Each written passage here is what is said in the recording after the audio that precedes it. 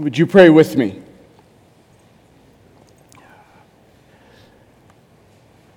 What an amazing promise we just sang. You said, "For I go to prepare a place for you. And if it were not so, would I have told you? But if I go, I will return, that where I am, there you will be." What an amazing promise. That in the meantime, you will not leave us or forsake us. Your Spirit will indwell us, for we are your children. You are a perfect Father. Lord, I thank you for so many things. I thank you for the privilege of being called your child. I thank you for the privilege of being called a pastor of your church. I thank you for these precious souls that stand with me. But most of all, I thank you for your love demonstrated on a cross, from which your grace flows unending. Oh Lord, may we drink deeply from that fountain of living water. And may we walk out of here today different than we walked in, because we have been with Jesus. It's in his mighty, majestic name we pray. And all God's people said, Amen. Please have a seat. It's good to be back. Thank you. I don't know what else to say, but thank you for the sweet gift that you gave my soul.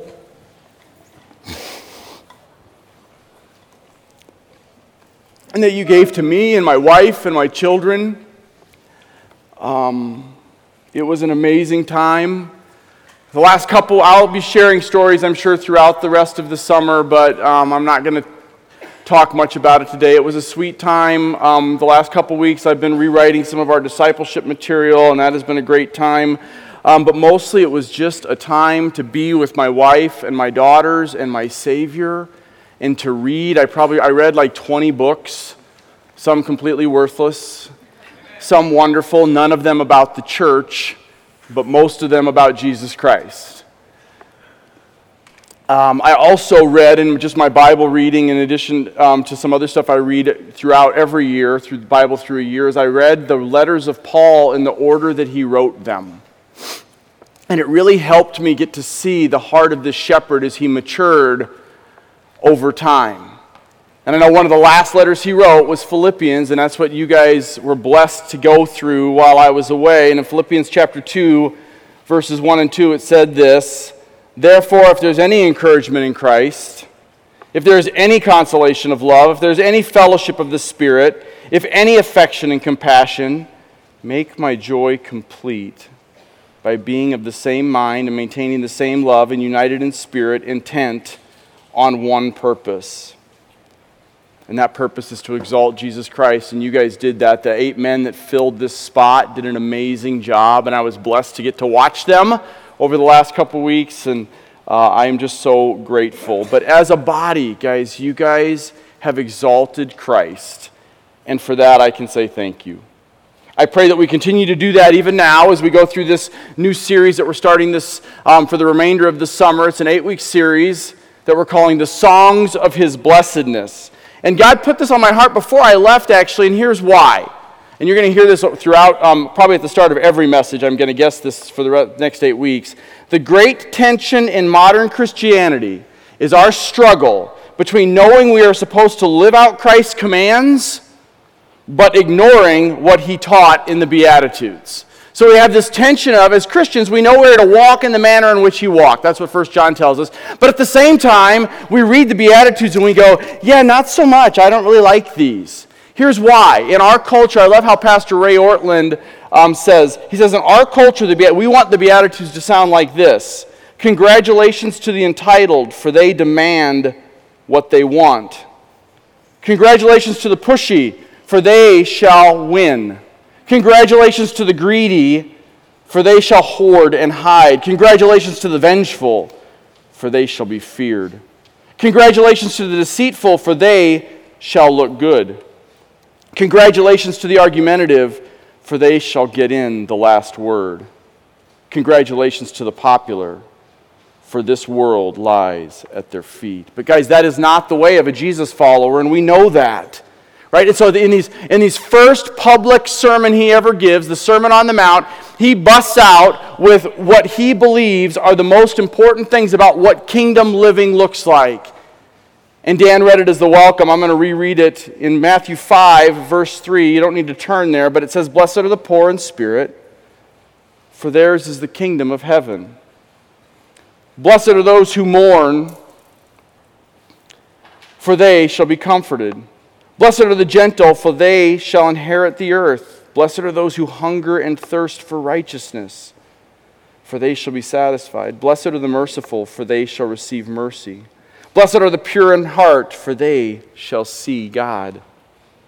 Blessed are the peacemakers, for they shall be called sons of God. Blessed are those who have been persecuted for the sake of righteousness, for theirs is the kingdom of heaven." So where do I get this title, The Songs of His Blessedness? Well, what I decided to do, or what the Lord kind of put on my heart before I left, was I wanted to teach through some Psalms, but I thought, but this tension of the Beatitudes was heavy on my heart as well. So I thought, okay, let's marry the two, and let's take what Jesus taught in the Beatitudes, blessed are the poor in spirit, blessed are those who mourn, and let's marry them with some Psalms that talk about that topic. And so that's what we're going to do as we go through this. The word blessed in the Beatitudes doesn't mean happy or joyful in the context that Jesus said it. It actually means to have the full favor of God placed upon you.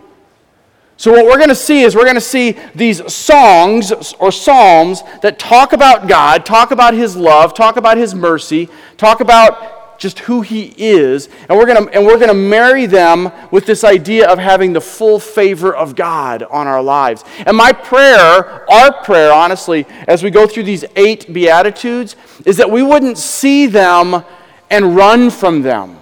But that we, or even just sort of begrudgingly accept that this is what Christians are supposed to look like, but that we would embrace them and go, this is kingdom living. And we're going to start with today's. It's blessed is the poor in spirit. And the word poor there does not mean I don't have as much money as the guy next to me. The word poor there actually translated should be completely destitute. Jesus was saying, blessed are those that have nothing. That leads to today's question. Have you filed for bankruptcy? Have you filed for bankruptcy? And my ultimate answer is, if you haven't, you should. And if you have, you probably should do it again. Charles Haddon Spurgeon, who was a 19th century preacher, said this: "You have taken a giant step towards true Christian maturity when you can say to the Lord and mean it, 'My goodness is nothing apart from you.'"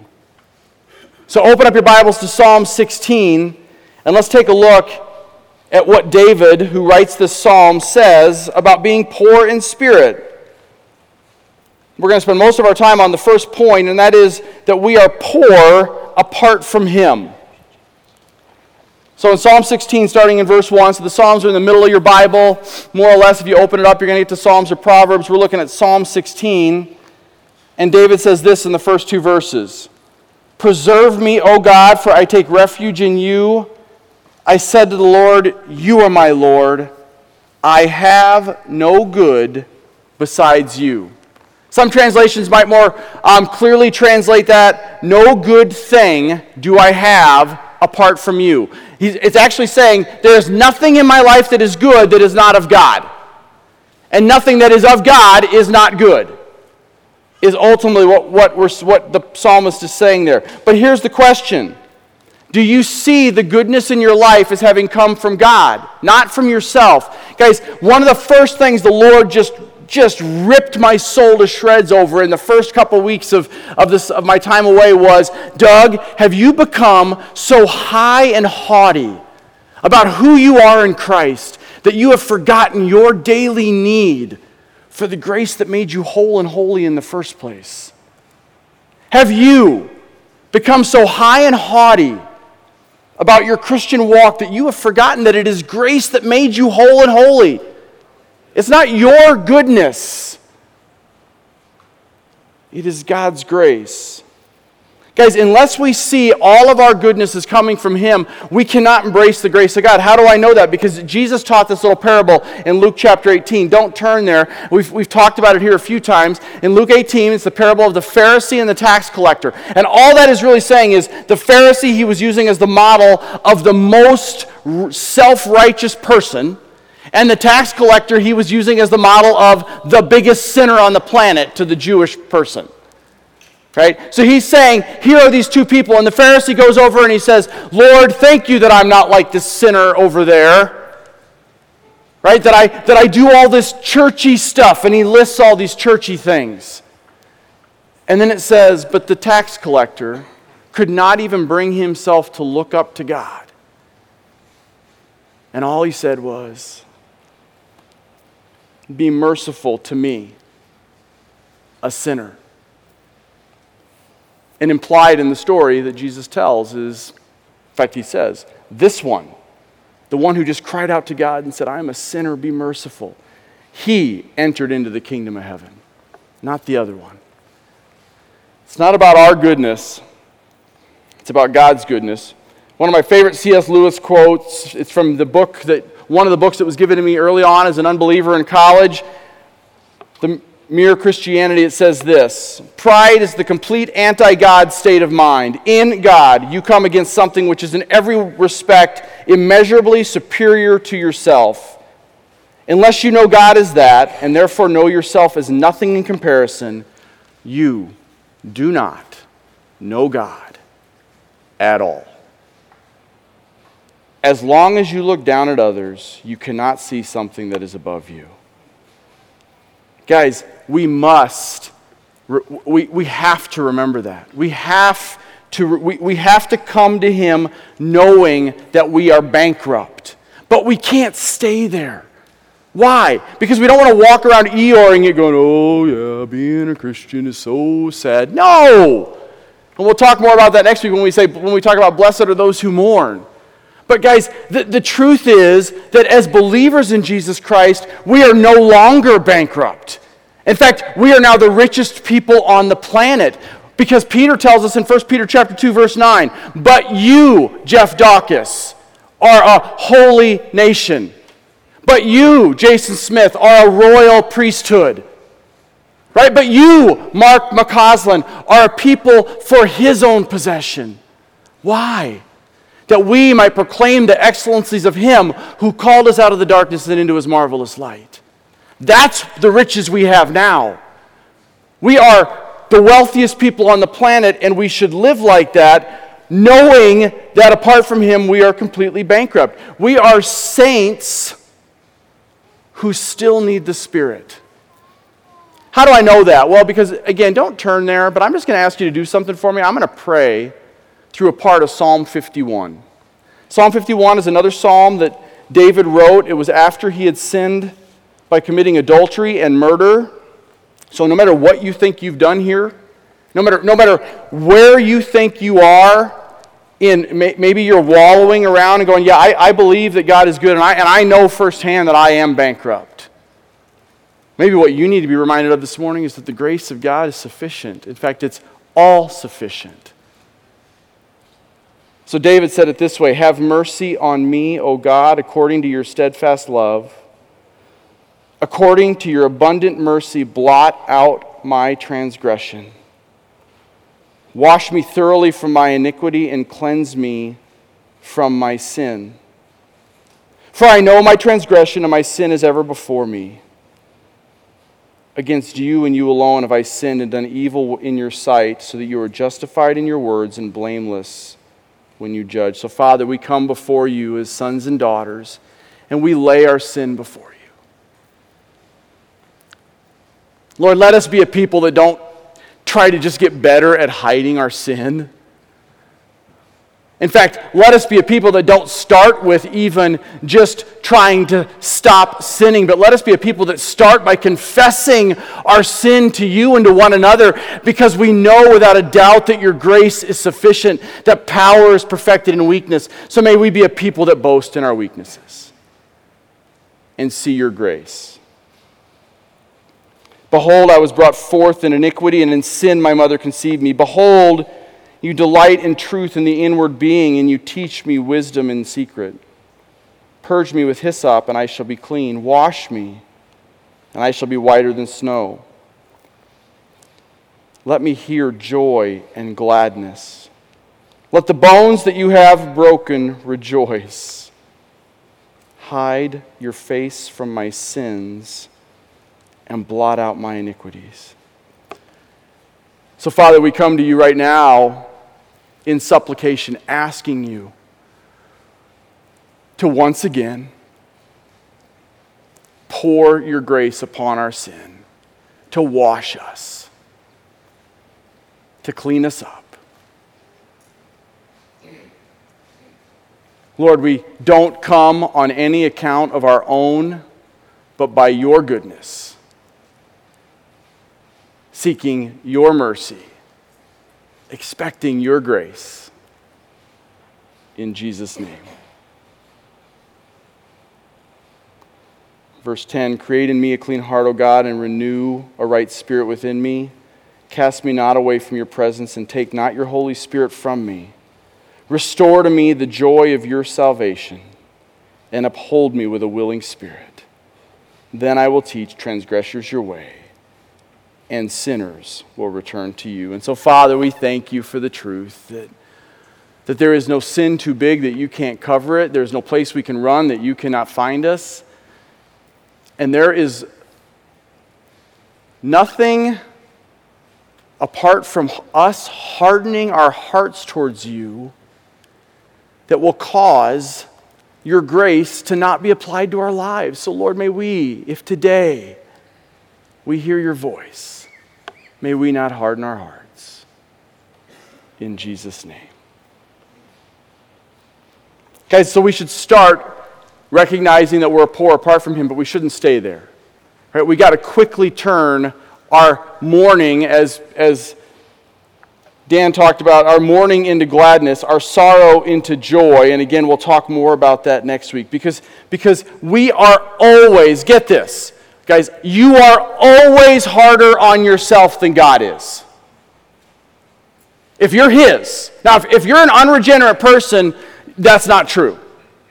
And I know that because for the first 24 years of my life, I was not unregenerate. I was an unregenerate person, I'm sorry. And so my sin was not something I was even aware of. In fact, evidence of my salvation was the conviction of my sin immediately after being born again.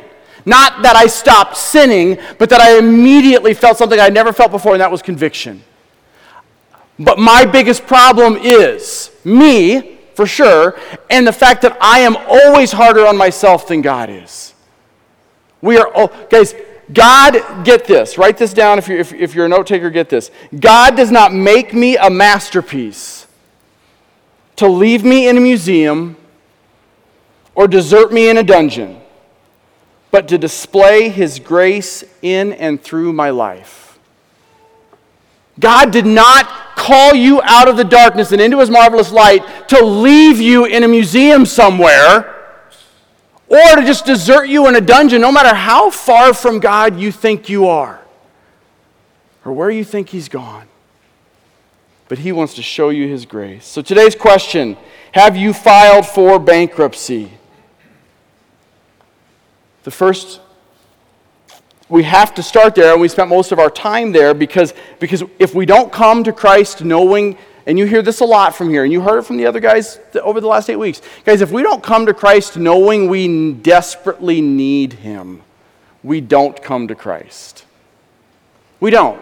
He is not just here to smooth out the rough edges. He is here to do a complete makeover. He doesn't just cover the wrinkles.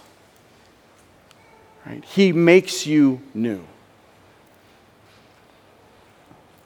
So I want to look at 4 ways that he makes us millionaires. So we're poor apart from him. We're going to quickly, and I do mean quickly just because they don't take long, go through 4 ways that he makes us millionaires, what the psalmist says. So if you look back at Psalm 16 and you look at verses 3 and 4, we are rich in the one another's.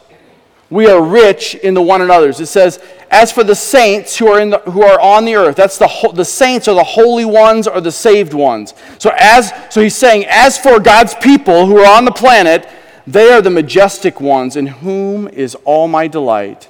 The sorrows of those who have bartered for another god will be multiplied. I shall not pour out their drink offerings of blood, nor will I take their names upon my lips. I can't help, again, don't turn there, but God hit me with this morning as I was meditating more on this passage. You can't help, it's a reflection of what David says in Psalm 1. Blessed is the man who does not walk in the counsel of the ungodly, or stand in the path of the wicked, or sit at the seat of the scornful, but his delight is in the law of the Lord, and in it he meditates day and night. Guys, David is saying here, look, one of the great blessings of God are the one another's. And if you've read through like 1 and 2 Samuel, towards the end of 2 Samuel, he lists these mighty men of valor that he was so thankful to have in his life. Now, it wasn't always pleasant. Some of those men, not just Nathan, some of those men were really good at pointing sin out to David. But David had come to realize he needed it. He saw godly people in his life as God's grace gifts. Do you? Do you see each other? Because guys, being away from you and then going and seeing 6 other churches, and here's what I walked away. I go, we are a blessed people. And I don't mean because of this building, and I don't mean because of this teaching, and I don't mean because of the music, and I mean because of you guys. Because of us. And what Christ is doing in us. We are a blessed people.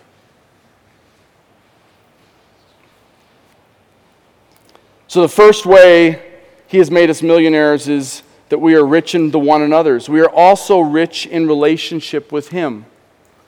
We are rich in relationship with him. Look at verses 5 and 6. David says, the Lord is my portion of my inheritance and my cup. You support my lot. The lines have fallen to me in pleasant places. Indeed, my heritage is beautiful to me. Guys, you can read this again, but he was a king. Well, first of all, we don't know, actually, that David was a king when he wrote this psalm, because many of the psalms he wrote when he was running from Saul in the wilderness. So we can't go, well, of course, when he says, the line has fallen to me in pleasant places, easy for you to say, King David. He could have been Bandit David hiding in a cave somewhere when he wrote this. So take that argument away. What he's saying is, my relationship with you, the cup that he's talking about there is the cup of blessing. When he says, you support my lot, it really means you guard all that is mine. You protect my life. He's like, you have become, God, my all in all. Where did David learn that? David learned that God was his all in all in the cave, not sitting on the throne. Guys, we want the crown. We don't want the cross. We want to sit on the throne, but we don't want to go through what it takes to get there. David learned kingdom living by running in the desert. We're going to look in a couple weeks at Psalm 23 where he says, the Lord is my shepherd, I shall not want. And then at the end of the psalm he says, my cup overflows. Do we see our relationship with the Lord that way? Do we see, the beauty that is opening up this word and having it speak to our soul? I'll be honest with you. One of my big fears before I left for the sabbatical time, I was nervous, and I confess to some of you guys, please pray for me because I'm very nervous about being away. And it had nothing to do with this place. This is not Doug's church. This is not Jeff's church or Dan's church. This is the church of Jesus Christ. It's his church, and he will build it. I wasn't worried about that. Not because I don't love you guys, but because I knew he was on it. Here's what I was worried about. Lord, what if I don't know how to relate to you apart from this? And I don't mean, I spend time in the Word every day that has nothing to do with preparing a message. I'm not saying that. But for 7 years, I have been the pastor of this church. For 12 years, I've been in full-time vocational ministry. Prior to that, I was heavily involved in campus ministry where I was discipling students. So it had been 15 plus years since I had just been with the Lord, just to be with the Lord, with no other thing. And I'm like, what if I don't know how?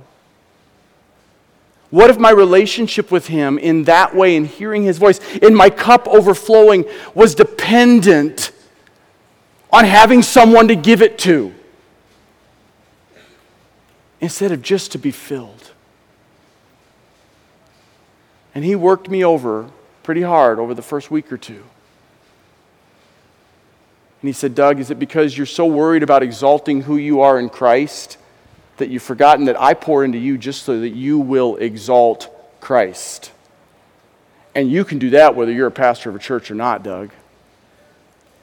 Don't get so caught up in exalting who you are in Christ that you miss just exalting Jesus as the end, not a means to the end. I felt like this was the picture He gave me when I got back. I felt like I was in the boat, in the storm. He's walking on the water, and He's saying to me, Doug, come. It's time to start walking to me. And I'm like, man, I haven't been out here in a long time, Lord. And I'm walking out there to Him. And I got out there, and I fell a couple times, and I stumbled, and He reached down in His grace, and He picked me back up, and we walked back to the boat. And now for weeks like 4, 5, and 6 of the sabbatical, man, we're cruising along. It's like the cruise ship some of you guys went on this summer. It's all you can eat. It's a great time. There's all kinds of entertainment. I'm loving my time with the Lord. And then I come back, and now I feel the same anxiety about my relationship with Him, honestly, sitting here or standing up here today, because I'm going, yeah, but Lord, because now I feel like we're in the boat together, and He's going, Doug, it's time for you to get back out there.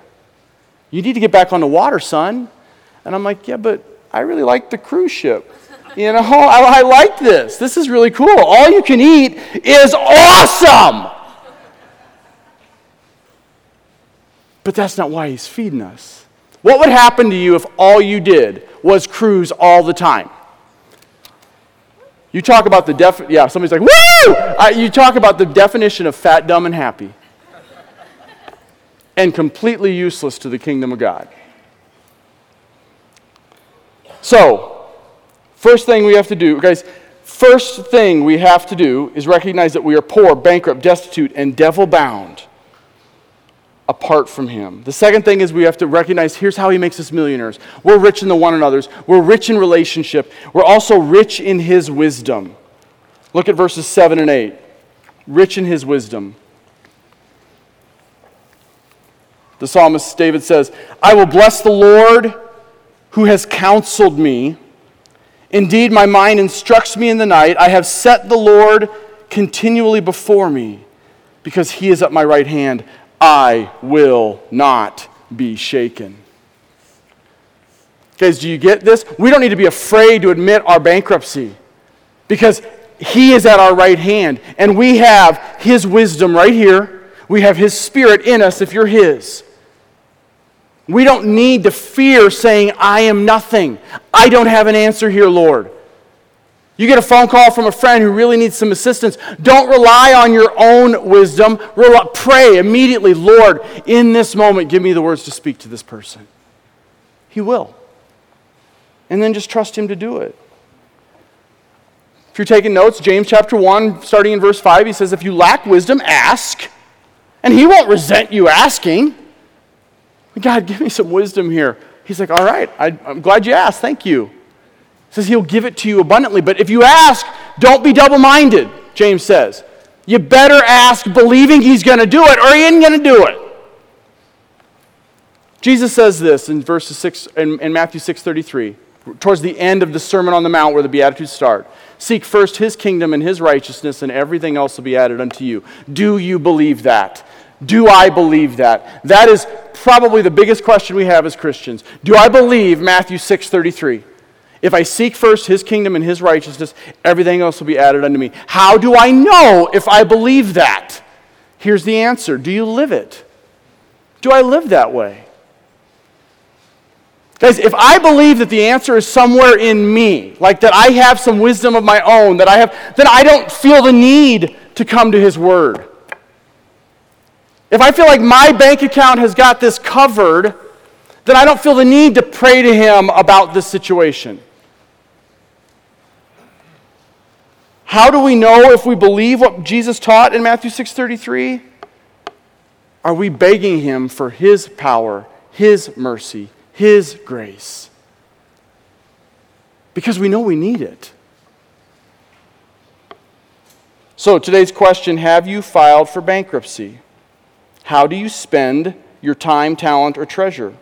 Guys, we seek him first, and you know, this is I haven't lost my soapbox. We seek him first in the Word because he asked us to, yeah.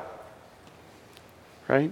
Do we seek him in his Word because it pleases him? Of course. Do we seek him in his Word because there's promise of blessing? Absolutely. But guys, here's the secret that I figured out on my sabbatical. We got to seek him in his Word because we realize that we have nothing apart from his wisdom.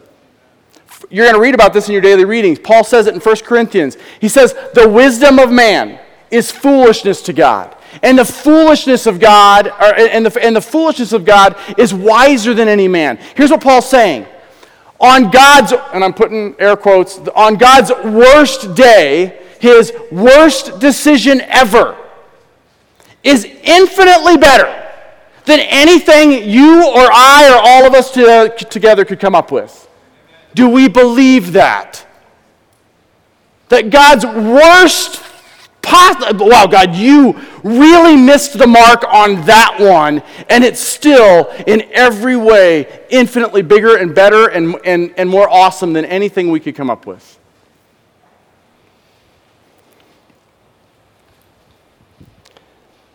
So we're poor apart from him, but we're rich in the one another's. We're rich in relationship.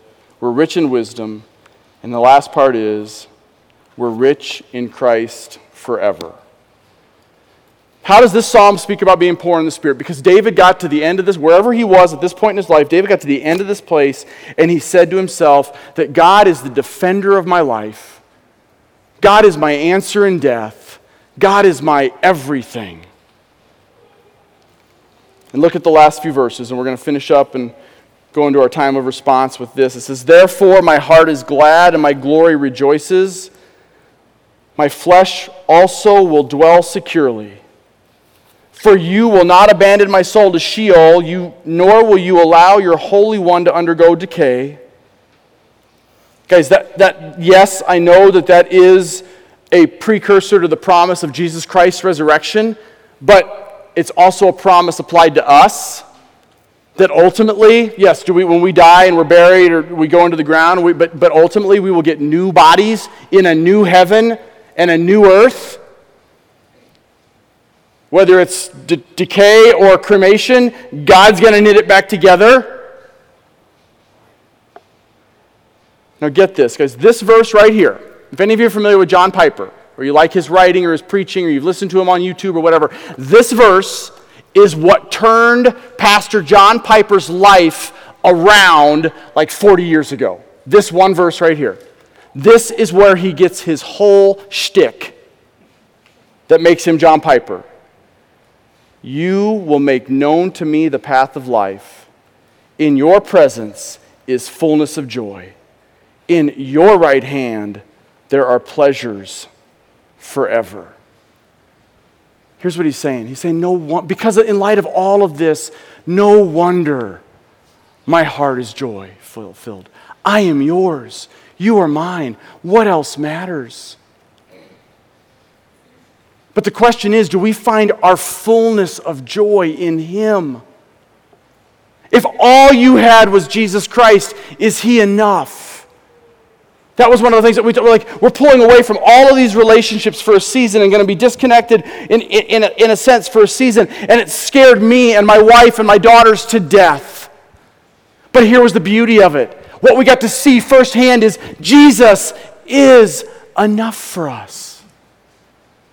That if all you have is Jesus Christ, if no one else you ever knew and loved was going to be in heaven with you, would that still make you want to go? Just because you want to see Jesus. If we're sitting here today going, and some of you have recently lost loved ones, and we've been praying for you guys. But guys, if you're sitting here today and you're going, I can't wait to get to heaven so I can see whoever passed away, as your first thought, Jesus isn't enough. Because that sentence should end with this every time. I can't wait to get to heaven to see Jesus. That's the reason. Is it yours? So as I invite the music team to come up, and we're going to spend a few minutes responding to him in song and in communion, I want to ask you, do you see how spiritually poor you really are? Do you see your daily, guys, maybe you've been sitting here and you've been a believer your whole life. Maybe you're a fairly young person, you're a teener or a tweener or something like that, and you were raised in a Christian home. First of all, thank God. Second of all, you're sitting here and you're going, yeah, but I don't really know what he's talking about here because I haven't really seen my need. Or if I saw my need once, I've sort of forgotten my need because I feel like I'm walking pretty well with the Lord. Then you're missing out on the grace of God. Because anytime Doug goes, you know what, I'm in a great place with the Lord right now, I'm good to go. Oh no. The enemy's like, oh, I got that dummy right where I want him. Here they come. Why? Because I didn't armor up.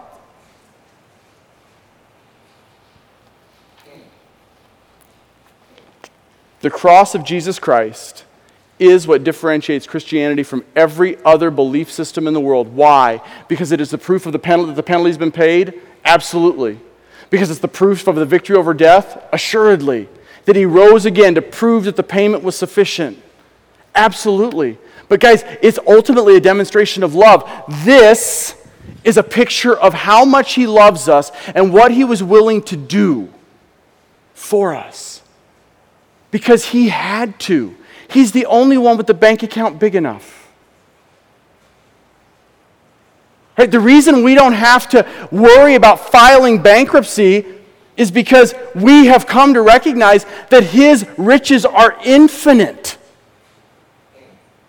So we don't need to fear the bankruptcy. But some of you are sitting here right now. So as we close with this question of, so are you ready to file bankruptcy? Some of you are sitting here right now and you're thinking this way.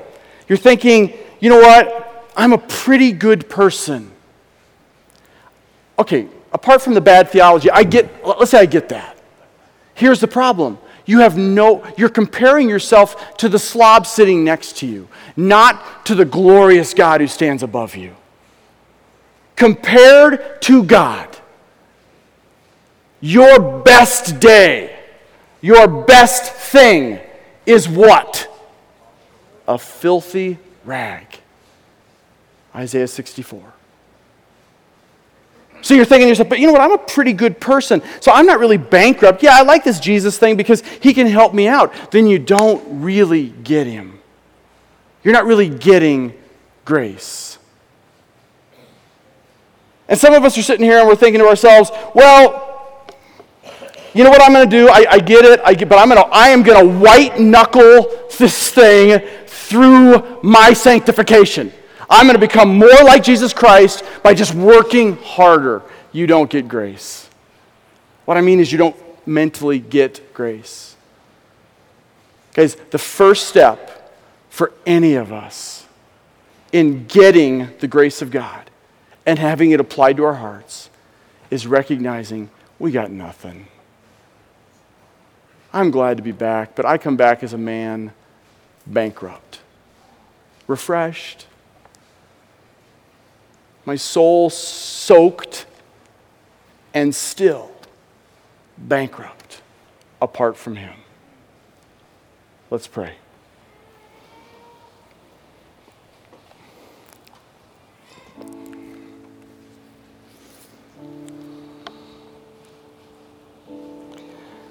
Father, I just come to you right now with my brothers and sisters in Christ and those in this room or at the sound of my voice that do not yet know you. And collectively we come together and I ask that you would do this one thing. That your Spirit would move in this room on each of our hearts and help us take our goodness out of our hands and place them in yours. Whatever those things are that we think are so good, that make us so special, take them out of our hands. Put them in the pierced hands of your Son, Jesus Christ, that we might taste of his grace. Lord, I pray that if there are people in this room that need prayer right now, whether it be unto salvation, whether it be they need to confess and be prayed for and loved on. I pray that they would get up and go to the back of the room right now where there are people ready to pray for them.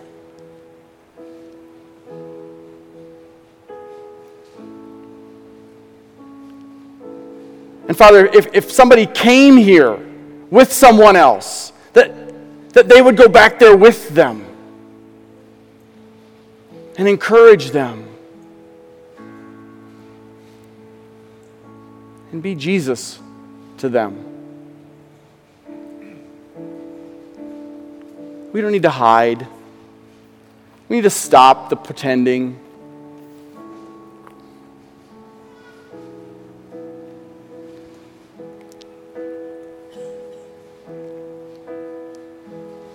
So, Father, I thank you for the cross. I thank you for the truth that the penalty is paid. I thank you for the reality that victory is won. I thank you for Jesus Christ, the author and the finisher of our faith. Amen.